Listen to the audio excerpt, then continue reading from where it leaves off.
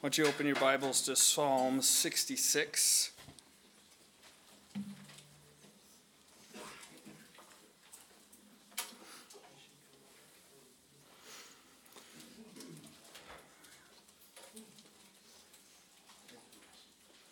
Psalm 66.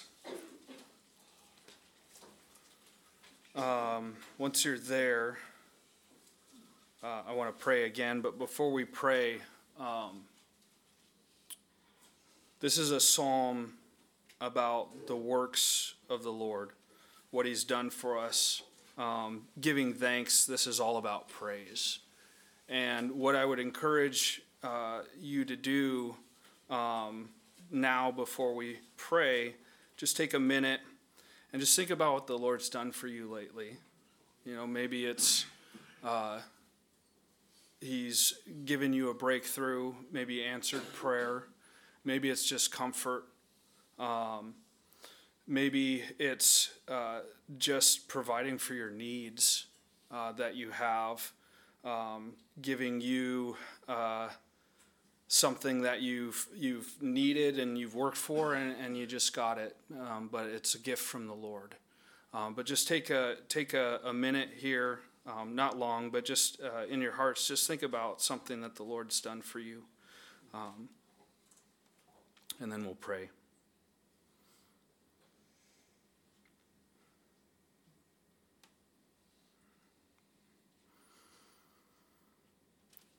All right. Heavenly Father, Lord, we do pray for tonight, for your word. Lord, we pray for you to speak to our hearts, Lord. We thank you so much for what you've done for us, what you've given, Lord. We thank you for your love, your kindness, Lord, to us. We thank you that you have not left us orphans, as your word says, but you have come to us in your Holy Spirit, Lord, as we sang that last song and asked for your Holy Spirit to come afresh upon us, Lord. Just a reminder of our need for you, Lord. And I pray as we study this psalm that our hearts would be encouraged, that we would be stirred up to praise you for what you've done for us, Lord. Lord, we do thank you so much that you care intimately for each and every one of us. You have a desire to deal personally with our lives, to work on our behalf, Lord. And we have the proof in your word. We have the proof in your love and your spirit, Lord. But we also see just how you've worked throughout history, Lord, and the redemption that you have, and then the promises you have for us in the future, Lord. We thank you so much, and I ask that you would speak to us tonight. In your name, amen. Psalm 66, it says, to the chief musician, a song, a psalm. So this was meant to be sung. This was meant to be a worship song for the people of Israel. It says, verse 1, make a joyful shout to God, all the earth. Sing out the honor of his name. Make his praise glorious. Say to God, how awesome are your works. Through the greatness of your power, your enemies shall submit themselves to you. All the earth shall worship you and sing praises to you. They shall sing praises to your name. Come and see the works of God. He is awesome in his doing towards the sons of men. He turned the sea into dry land. They went through the river on foot. There we will rejoice in him. He rules by his power forever. His eyes observe the nations. Do not let the rebellious exalt themselves. O bless our God, you peoples, and make the voice of his praise to be heard. He who keeps our soul among the living and does not allow our feet to be moved. For you, O God, have tested us. You have refined us as silver is refined. You brought us into the net. You laid affliction on our backs. You have caused men to ride over our heads. We went through fire and through water, but you brought us out to rich fulfillment. I will go into your house with burnt offerings. I will pay you my vows, which my lips have uttered and my mouth has spoken when I was in trouble. I will offer you burnt sacrifices of fat animals with the sweet aroma of rams. I will offer bulls with goats. Come and hear, all you who fear God, and I will declare what he has done for my soul. I cried to him with my mouth, and he was extolled with my tongue. If I regard iniquity in my heart, the Lord will not hear. But certainly God has heard me. He has attended to the voice of my prayer. Blessed be God who has not turned away my prayer, nor his mercy from me. Praise the Lord. So this psalm starts out with that. We've seen it elsewhere. Make a joyful shout to God, all the earth. That word is ruah. It's a shout. It's to cry out. It can also be used of raising an alarm, a war cry, blowing a shofar. It's a loud noise of praise. You know, it's beautiful when we sing. Even tonight, Mariel's got a bit of a sore throat, so she lost her voice while she was singing up here and had us sing.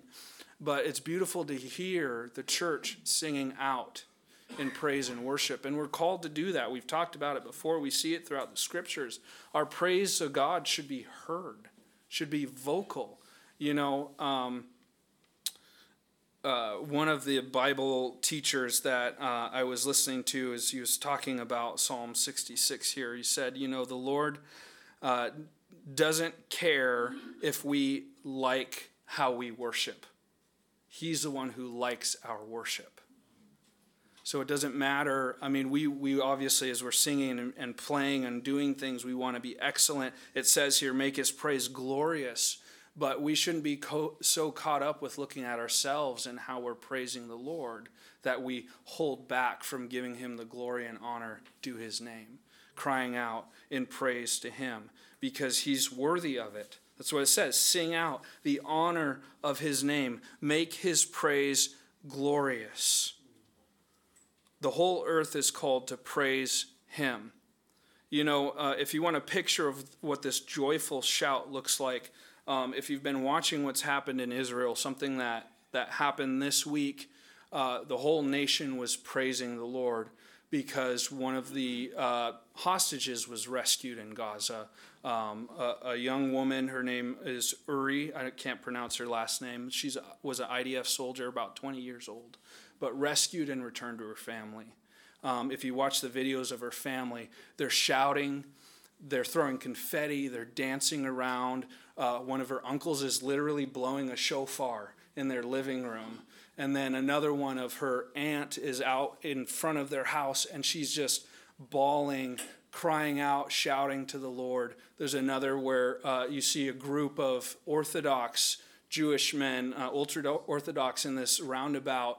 I think it's in Tel Aviv, and they're literally dancing, singing. They're stopping all the cars as they're driving by, and they're shaking people's hands. They're grabbing them and dragging them through the circle. That's what this is picturing, is this joyful shout to the Lord, to God, to sing his praises because he's worthy of it.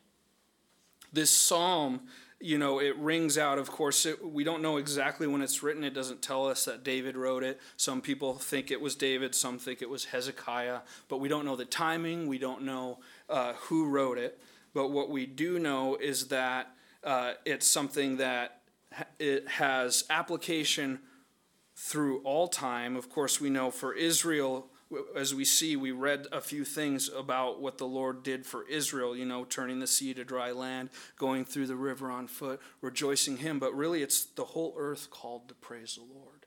And this psalm, I believe, is prophetically looking forward to the time at the end of the tribulation when Jesus returns in his second coming and he sets up his millennial kingdom, and Israel is redeemed and is saved, and the Gentile nations that exist are now called to come and to praise and to worship Jesus and to sing his praises.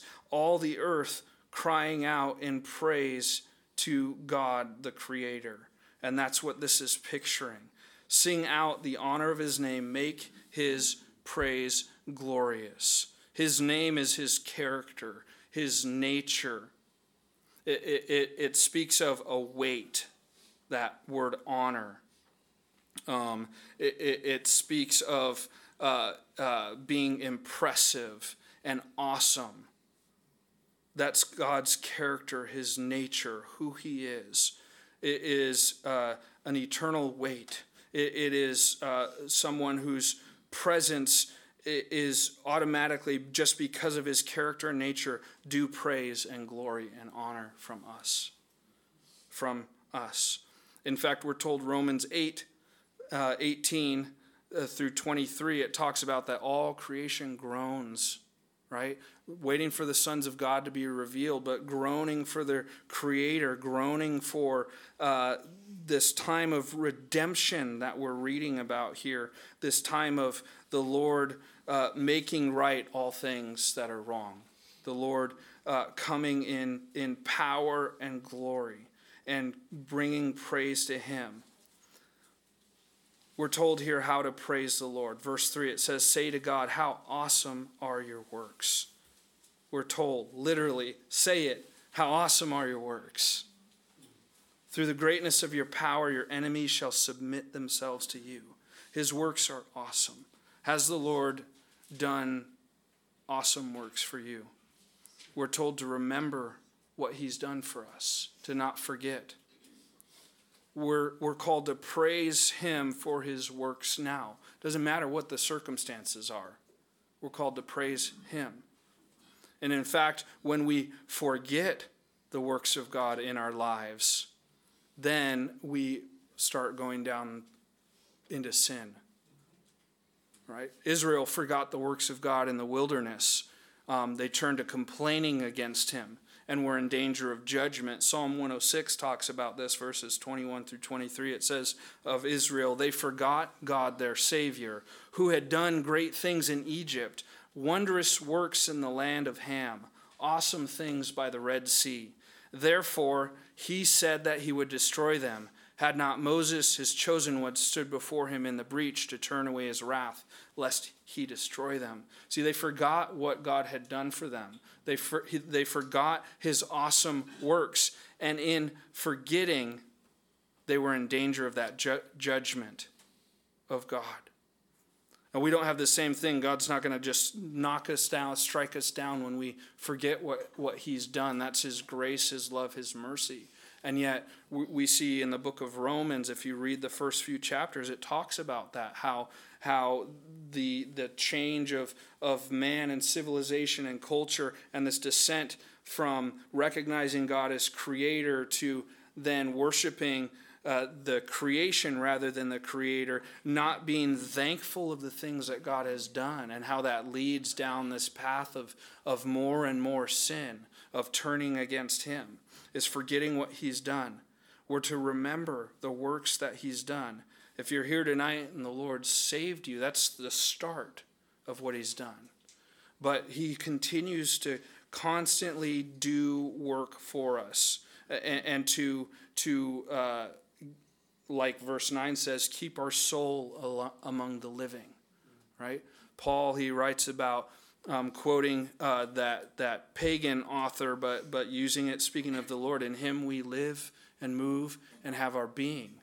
In the Lord, in him. He upholds all things by the word of his power, right? The Lord is the one who gives us the very breath in our lungs, keeps us here, pours the rain down on the just and the unjust. He's the same God who died for us while we were still sinners.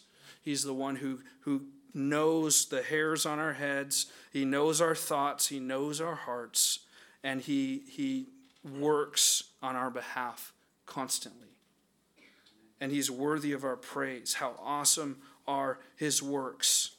I love that. The demonstration of the Lord's power says, through the greatness of your power, your enemies shall submit themselves to you. And that word submit literally means to cringe or to yield. The enemies of the Lord cringe at him, at his power, and see him. There's no standing up against the Lord. How awesome and how great he is.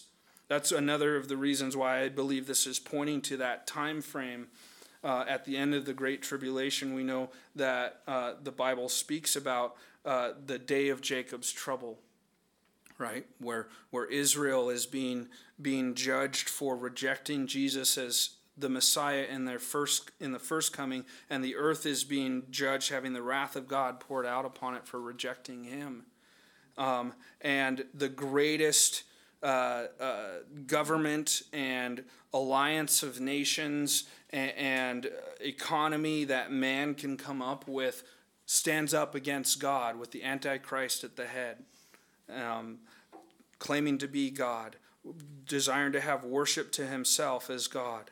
And all of that raises up, and we see the battle of Armageddon that takes place, and just this fighting and warring against God.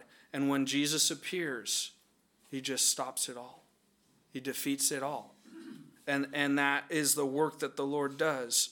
Israel at that time will look upon him and recognize him as their Savior, on Jesus, and will see him in his defense of them, in his redemption and redeeming of Israel and his people. And it's a display of his awesome, mighty power. It's both past tense, what he has done, and future, what he will do. But it's also present, what he's doing now. All the earth, verse 4, shall worship you and sing praises to you. They shall sing praises to your name, all the earth. How beautiful that is, all the earth. Deuteronomy 32, verse 43, Moses is prophesying over Israel towards the end of his life before they go into the promised land. And in his prophecy, he speaks of the end times. He says, "Rejoice, O Gentiles, with his people, for he will avenge the blood of his servants and render vengeance to his adversaries. He will provide atonement for his land and his people," says Deuteronomy 32:43. All the way back before they had even entered the promised land to conquer it. Moses there prophesying that there would come a day when the Gentiles would rejoice with Israel, God's people, because he was avenging the blood of his servants. Remember in Revelation, we see the martyrs that are under the altar there, crying out, "How long, Lord? How long?" And Israel being persecuted, this great and heavy persecution, more horrific than the things that are going on right now, will take place against the Jews during the Great Tribulation. And the Lord in his grace and mercy cuts that short at 7 years and comes back in defense of his people. And they'll cry out and praise him. And that's what it says. He's come to provide atonement for his land and his people. That began, well, it began before creation. We know he's the lamb slain from before the foundation of the earth. But that work of salvation, we see that begins for us on the cross with Jesus atoning for our sins and making the way. Then we see it continuing to come to fruition and come to fulfillment when he rescues and saves Israel, as the scriptures talk about, where he saves and redeems them. And he works through them and atones for his people and his land. It's beautiful. The Lord has not left Israel. They have a blindness in part, the scriptures talk about right now, because of their rejection of him. And we've seen since Jesus ascended into heaven and the Romans came against Jerusalem and Israel and scattered the people, destroyed the temple, the whole episode with the siege of Masada, all of that, from then all the way up till now, just like what we're seeing now in the world, there's been persecution of the Jews as God's people. Is not stopped, and it's continued and will continue and get more and more and increase more and more throughout the great 7-year tribulation. But the Lord sees, the Lord knows, and he will come back. And the goal for that judgment, that what's going to take place for Israel and the Jews during that 7-year tribulation, is for them to turn their hearts to the Lord, for them to recognize him as their Savior. And this will be a song I firmly believe that they're going to be singing at that time. Come and see his awesome works. How great are they? Verse 5, come and see the works of God. He is awesome in his doing toward the sons of men. This is not just Israel. This is not just believers. This is the sons of men, all people. The Lord is awesome in his doing. Come and see. Dan talked about it several months ago when we were in John and looking at that, where his disciples were saying, come and see. Come and see.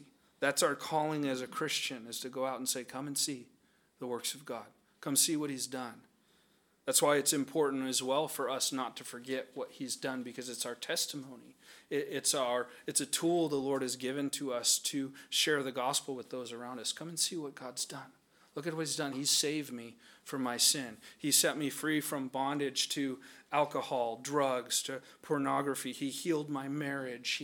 He saved me from a life that was leading down towards death. He's restored my relationships. He's done these things for me. And it's the power of God in our lives the Lord uses as a testimony to the people around us, where we say, come and see the works of God. Israel itself as a nation is a testimony of God's power and works. Come and see what God's done.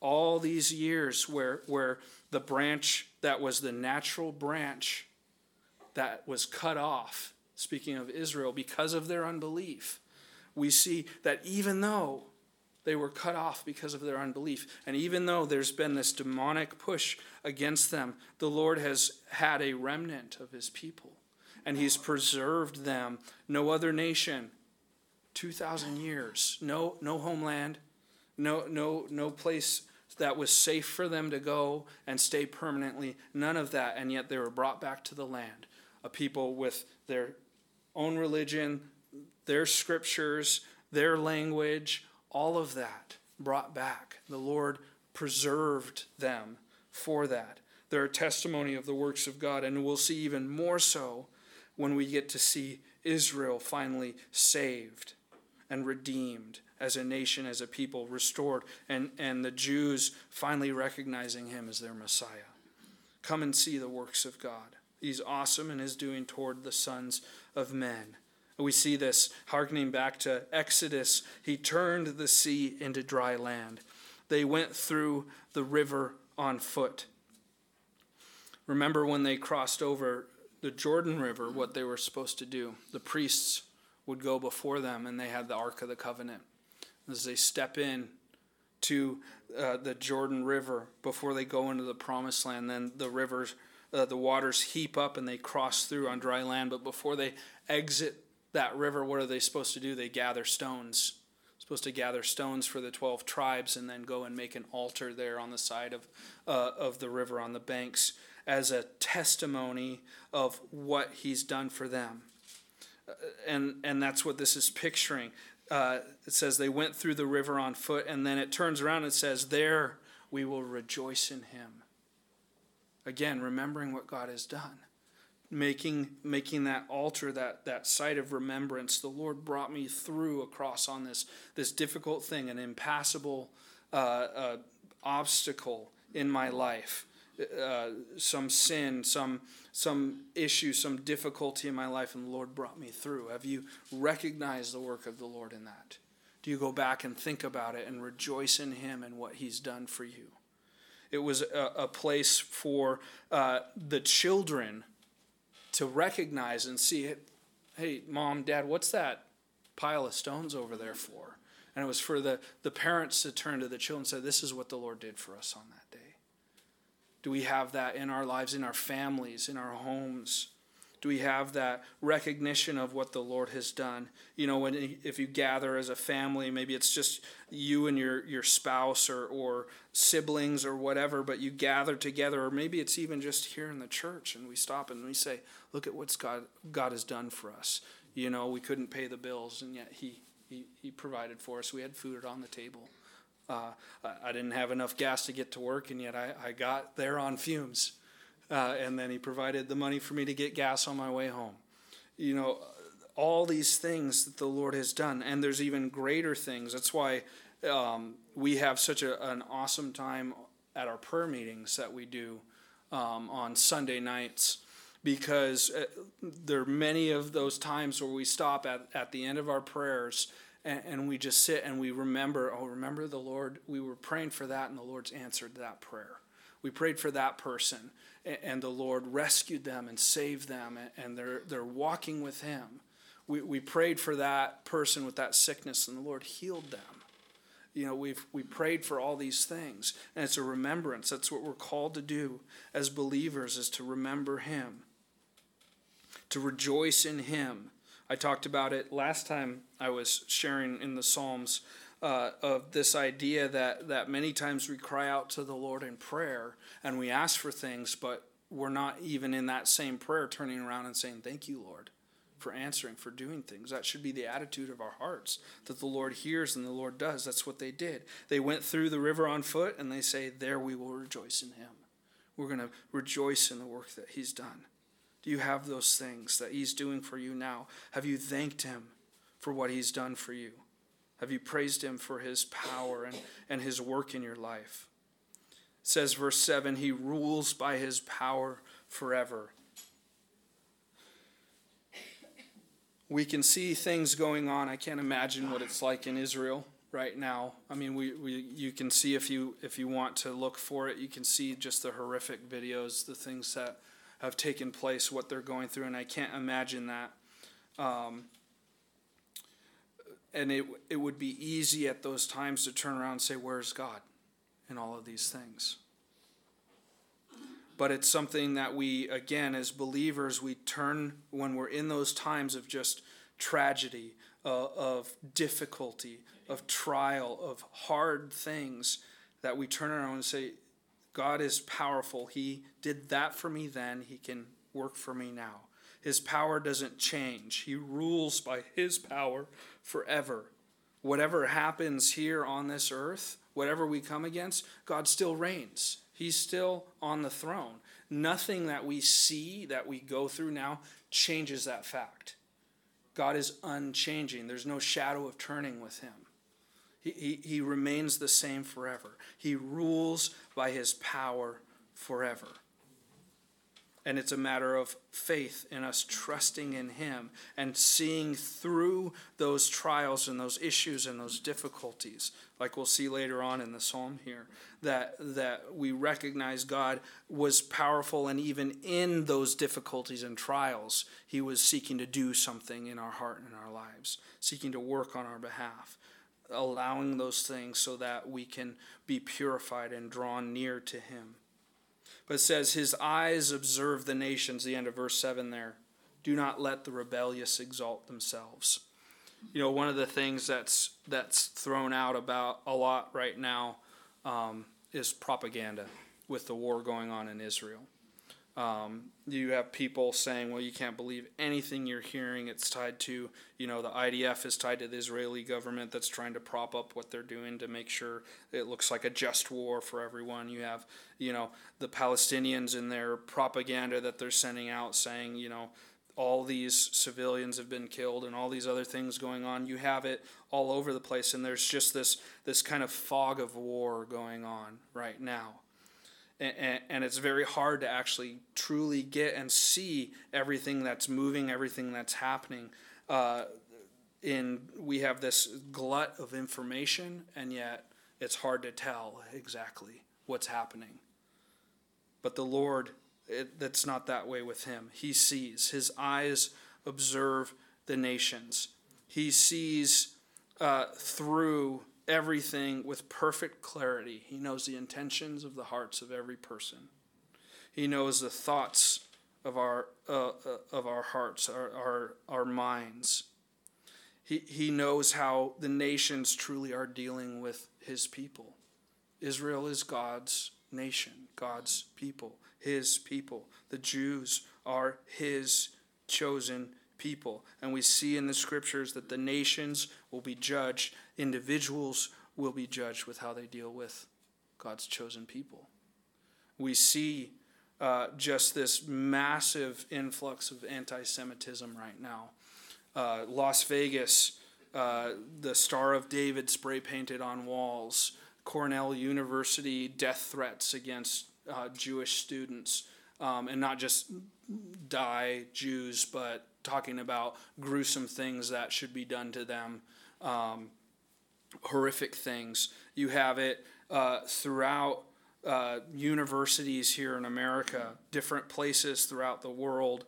The UN You can look up their resolution about condemning Hamas as a terrorist, where they said they're not going to, and they're calling for a ceasefire. And you look at the list of nations part of the UN, there's maybe 6 or 7 out of all the nations that said, no, Israel should not have a ceasefire right now. No, Hamas is a terrorist group. I mean, that's massive. The nations, the world turning against Israel. And we see it in our own country. Again, I mean, horrific things we haven't seen since World War II. In the Third Reich in Germany, of the things going on and anti-Semitism against the Jewish people, hatred towards them. The Lord observes the nations. He sees. And just like this says, do not let the rebellious exalt themselves. Judgment Day is coming. Judgment Day is coming. And the Lord will not allow it to go on for long. We see the horrific things that are coming. Again, in the tribulation time. But ultimately, the Lord will come. He will show up and he will judge the nations. He will deal with them. He rules by his power forever. His awesome power. He will rescue them. Look at verse 8. It says, "O bless our God, you peoples, and make the voice of his praise to be heard, who keeps our soul among the living and does not allow our feet to be moved." Turn over to Psalm 55. This is one of my favorite psalms. Psalm 55. It's a prayer of David crying out for the Lord to hear him. And there's this reminder that David gives himself in verse 22. It says, "Cast your burden on the Lord, and he shall sustain you. He shall never permit the righteous to be moved." That's a promise that we have. That word moved means shaken. If you look at the footnotes in your Bible, he won't allow us, the righteous, to be shaken. We cast our cares, our burdens on him. We hear that in the New Testament as well, to cast our burdens on the Lord. Cast our cares upon him. To trust in him. Again, he keeps our soul among the living. Go back to Psalm 66. He keeps our soul among the living. The fact that you're here tonight, that you're breathing, you're able to sit in that chair, drink some coffee, and do Bible study, that's the Lord. He brought you here. He keeps your soul here. It's appointed for a man once to die and then the judgment, right? The Lord has an appointment for us. The fact that we're walking, living, moving, breathing is his very nature and power. Keeps our soul among the living. And he does not allow our feet to be moved if we're resting in him, if we're trusting in him. He is our firm foundation. He's that anchor for our souls. He is a solid rock. He's the fortress, the shelter we can run to. Does not allow our feet to be moved. If we find our feet moving, it's because we're not trusting in him. We're not resting in him. If we're being pushed back, it's because we're not resting in him. The Lord, he is a faithful, trustworthy God. You have that promise. He keeps our soul among the living, does not allow our feet to be moved. And then we see that promise is so important for us to have in our heads and our minds, for us to cling to grasp on, because of verse 10. "For you, O God, have tested us. You've refined us as silver is refined." So the Lord, he doesn't just allow us to just walk through our lives and live it and not deal with things that need to be dealt with. He's constantly seeking to bring us into a more purified, sanctified state with him, to conform us into his image. He wants us to become more and more like him, and he allows things in our lives to test us in that.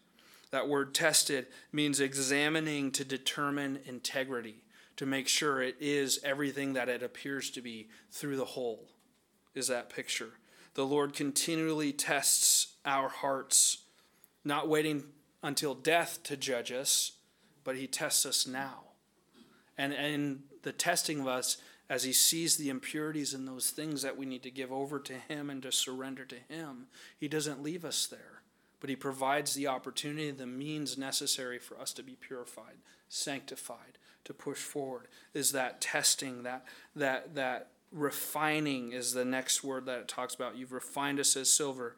You guys know that it's that purification process that precious metals go through of putting the raw ore into an oven in a pot and heating it up, or a furnace, and allowing it to get to such a high heat that the impurities begin to float to the surface and then burn off or are scraped off and tossed aside. And that's that refining process. The Lord allows us into that fire. The Lord allows us there so that we can be refined. Not only that, but look at verse 11. It says he brought us into the net. That's being chased like a hunter chases an animal into a net to cause it to stop running away from him. It's the same picture we have there.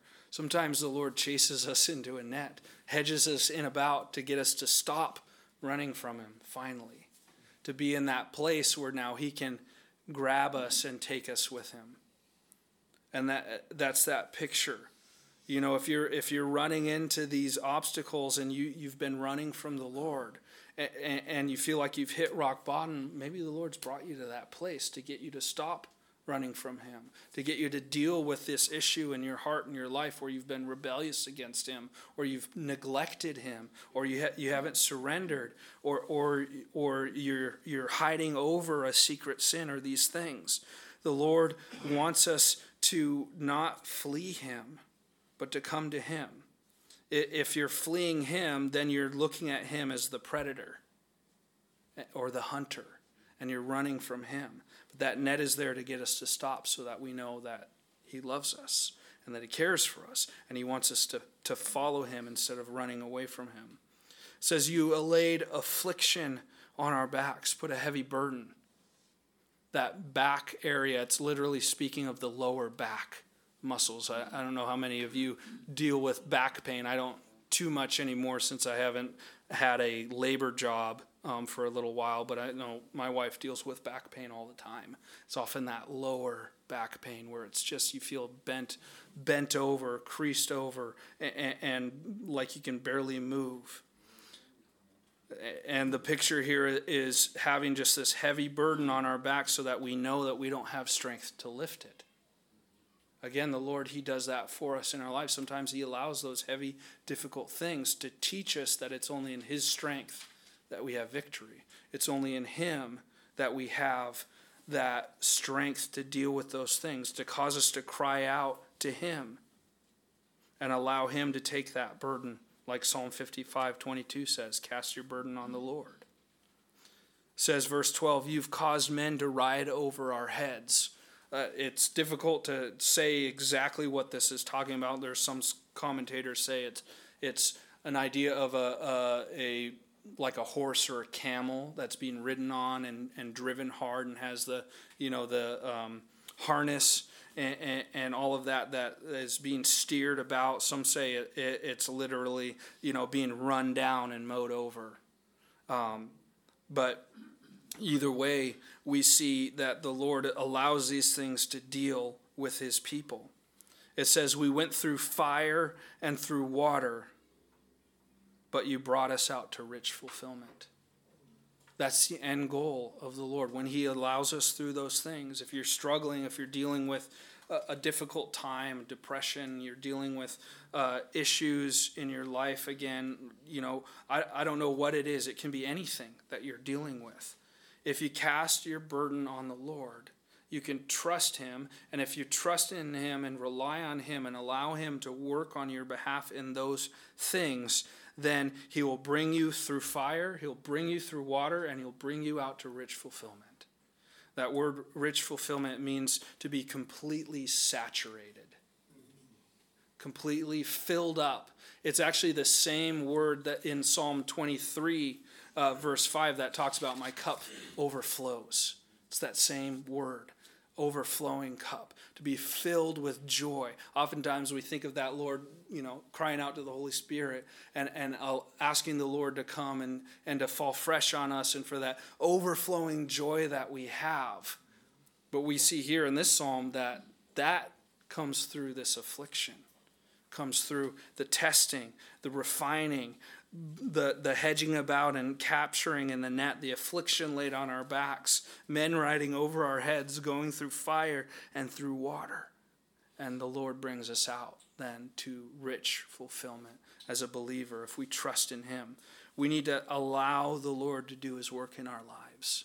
If you're going through those difficult things, don't turn your back on him. Don't throw your hands up in the air and complain against the Lord, but cry out to him in prayer.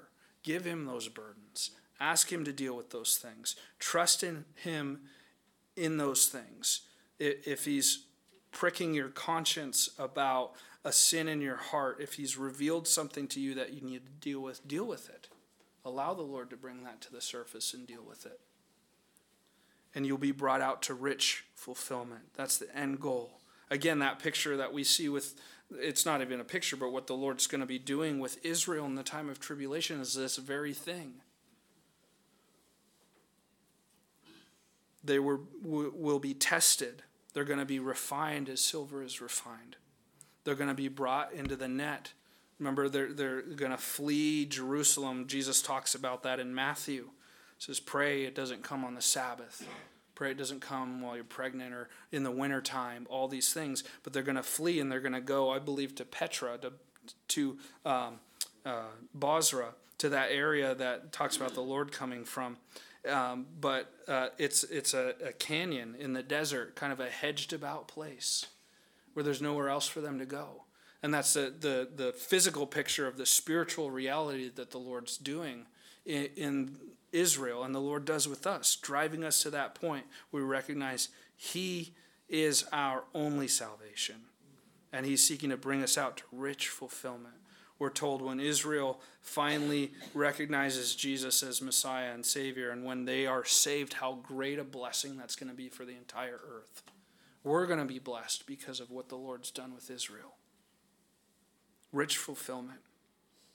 So we have this first half of the psalm here. First part of it is all about the Lord's works and what he's done in the earth and with sons of men and with Israel. The past things that he's done, the bringing them through trials, and then it focuses in on the personal, on the individual here. And we see the response, verse 13, I will go into your house with burnt offerings. I will pay you my vows, which my lips have uttered. You know, many times in those difficult things, you know, we hear it and we do it as, Lord, if you just get me through this, I'm going to do this for you. I'm going to spend more time in prayer. I'm going to be in your word more. I'm going to do all of these other things.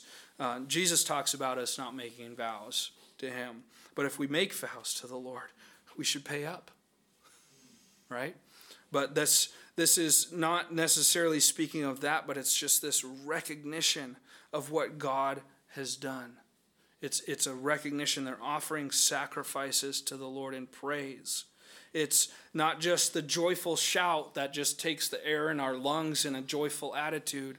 It's not just that calling people to see the works of God or to blessing him, making our voices of praise heard. It's not just those things that really honestly don't cost much, but it's the costly praise that the Lord desires from us as well. That recognition, that sacrifice. And that's what the psalmist is saying. I'll go into your house with burnt offerings.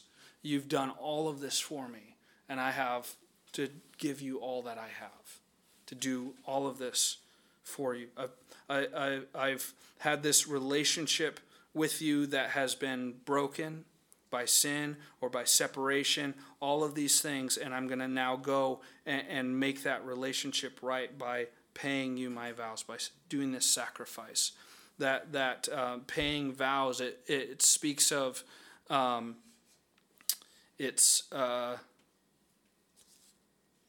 had it written down. I lost my place in the notes here, but there it is. It's to complete an agreement so that you're in a state of peace between the two different parties. That's what paying a vow is. So you've made an agreement. Now you're going to complete your end of the deal, basically. and you're going to go in, and you're going to do that so that there's this peace. Now, we see throughout the scriptures, it's the Lord that paid the price for us while we're still sinners, made the covenant with Israel, with Abraham, right, when Abraham was asleep, said, I'm going to do this for you. The Lord has established all of these promises and all these things that truly ultimately rely on him, right? Verse 9, he keeps our soul among the living. He's the one who does it, yet he still wants us to go. They give him those sacrifices and those praises. Have you done that? As you look back at all the wonderful things that the Lord's done, are you giving your time to him? Are you giving your money to him? Are you giving your belongings to him? Are you paying those sacrifices, those burnt offerings? Is your worship and following the Lord costly to you? Because it should be. Our following the Lord should cost us. That's what we see throughout Scripture. Jesus says, take up your cross and follow me, right? We're called to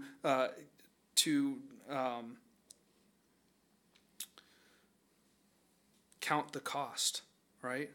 And daily take up our cross, right? We're called to have this costly following him, to not just do what's easy for us in following him and giving him thanks. Remember David, when he went to buy the land to build the temple before he died, and it was that threshing floor. Remember, and they offered it to him for free, and he said, no, I'm not going to give to the Lord what didn't cost me anything. So he says, I'm going to pay. And that's that same attitude for us that we're to have. It's a costly thing. It says, I will pay you my vows, verse 14, which my lips have uttered and my mouth has spoken when I was in trouble. He says, I will offer you burnt sacrifices of fat animals with the sweet aroma of rams. It's that grilling meat, that beautiful smell of barbecue and things on the grill, all of that, the burnt sacrifices of fat animals, sweet aroma of rams. These weren't cheap, right? The fat animals, it takes time for an animal to grow and to grow fat. The rams and bulls and goats, they're costly things. Right? It was the wealth of a nation that was built upon herding and agriculture and farming and all those things. These weren't cheap things. And yet he says, I'm going to go to you and I'll offer you these sacrifices. I'm going to do this. I'm going to fulfill my vows to you. I've called you my God, my Savior. I've promised that I will follow you and I will make these sacrifices. You know, the Lord loves us. We love him because he first loved us. It's his work that he's done in our lives and called us. But it doesn't just stop with this salvation, right? It doesn't just stop with us, placing our faith in him, being set free from sin, and then that's it. It's obedience after that, right? The Lord desires obedience rather than sacrifice for us, to follow him. He wants us to count the cost and to follow him. Verse 16, it says, come and hear, all you who fear God, and I will declare what he has done for my soul. That, again, is our call. Come and hear, all you who fear God, and I will declare what he has done for my soul. So the psalmist, after remembering all of these things, his glorious power in the earth, his redemption of Israel as a nation and rescuing them, his judgment on the nations, his keeping their souls among the living, not allowing their feet to be moved, his trying and testing of the people, his bringing them out to rich fulfillment. All of those things, he says, verse 16, come and hear, all you who fear God, and I will declare what he has done for my soul. That's what the Lord cares about, is our soul, what he's done for us. The work that he does is for our souls, that we're brought into a place where we're that unblemished, beautiful, purified bride before him.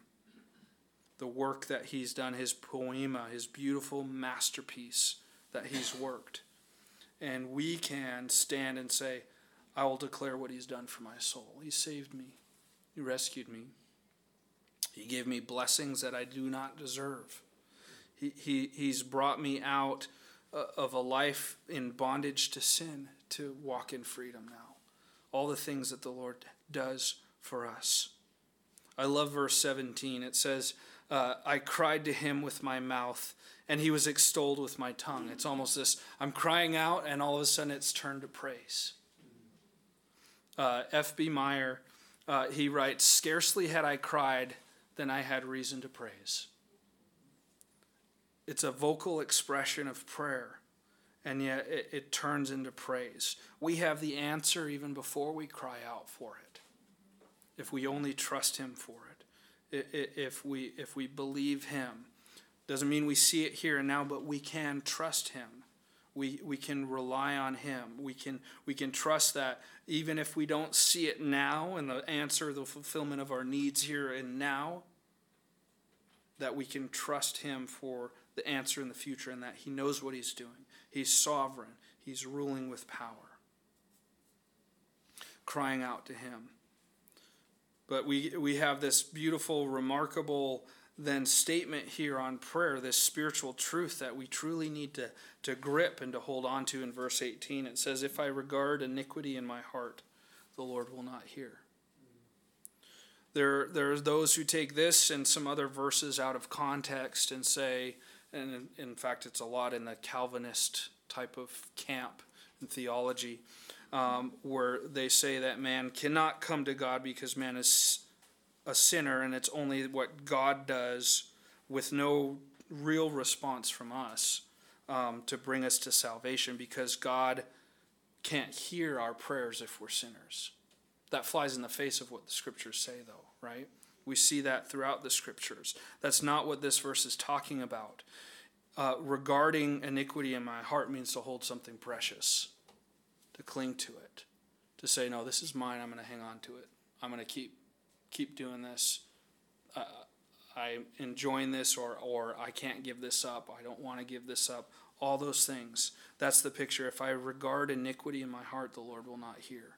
James talks about it. We ask and don't receive because we ask amiss, right? If we're holding precious to things that, or we're holding things that are against the Lord as precious in our hearts, regarding that iniquity in our hearts, the Lord doesn't hear. The Lord knows, protects, cries out for us. He intercedes on our behalf. But if we're rebellious against him, and we have that heart of turning away from him, our prayers are hindered. It's an easy answer to get out of that state, though. It's confess your sins. Repent from your sins. Confess. Agree with the Lord that it's sin, that it's iniquity, that it's wickedness, that I've been holding this thing precious in my heart and giving it up to him. And the Lord's there. He's not far off. The Lord's near. The Lord hears us. He's not too far. Isaiah 59, verse 1, it says, "Behold, the Lord's hand is not shortened, that it cannot save, nor his ear heavy, that it cannot hear." It's not the Lord. It says, "But your iniquities have separated you from God, and your sins have hidden his face from you, so that he will not hear." But as soon as we confess, as soon as we repent, he hears. He forgives us. He sets us free. It's only when there's rebellion, hardness of heart, and unrepentance that our prayers are hindered. And that's also why this section here in Psalms and the spiritual truth that we see is that it comes after this whole refining process. The Lord deals with us in those things.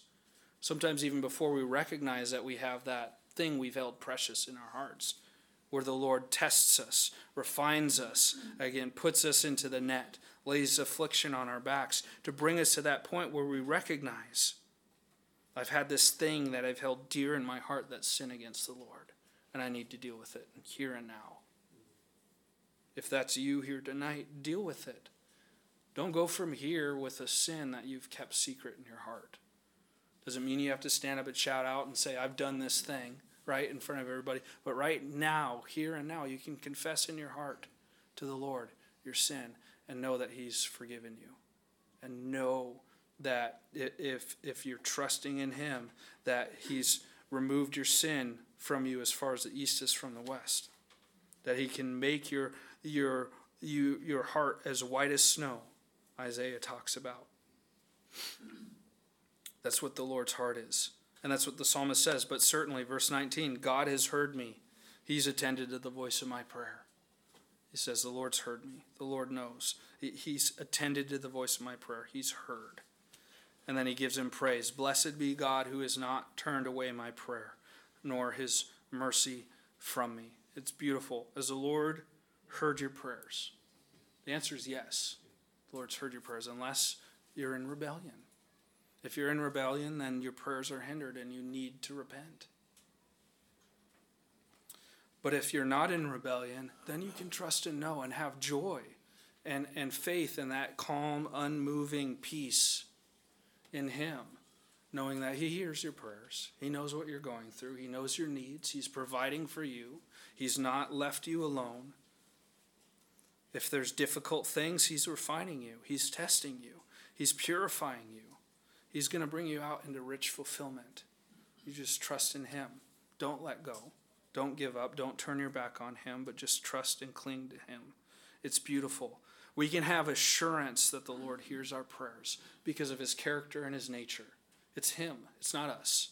It's him. It's who he is. That's what this psalm is all about. Just the beautiful, awesome power of the Lord. We see it in creation. We see it in his dealing with nations, with Israel, with groups of people, and with us individually. His power. How awesome and how mighty it is. Blessed be God, who has not turned away my prayer, nor his mercy from me. His mercy. His mercy. Not dealing with us when we have, not striking us dead, right? Showing mercy to us. That beautiful, beautiful mercy. The past experiences, the highs and lows, the blessings and trials inform us here and now for us to be able to say, blessed be God. He doesn't only hear our prayer, but he gives us individually mercy. All of these things that we go through is for us to recognize and to say, God be praised. Praise the Lord for what he's done. One of my favorite hymns, it's a very difficult hymn to sing. The melody's kind of weird, but I just wanted to read it. It's Praise to the Lord the Almighty by a German minister back in the 1400s. Joachim Neander was his name, but he says, Praise to the Lord the Almighty, the King of creation. O my soul, praise him, for he is your health and salvation. Come, all who hear, now to his temple draw near. Join me in glad adoration.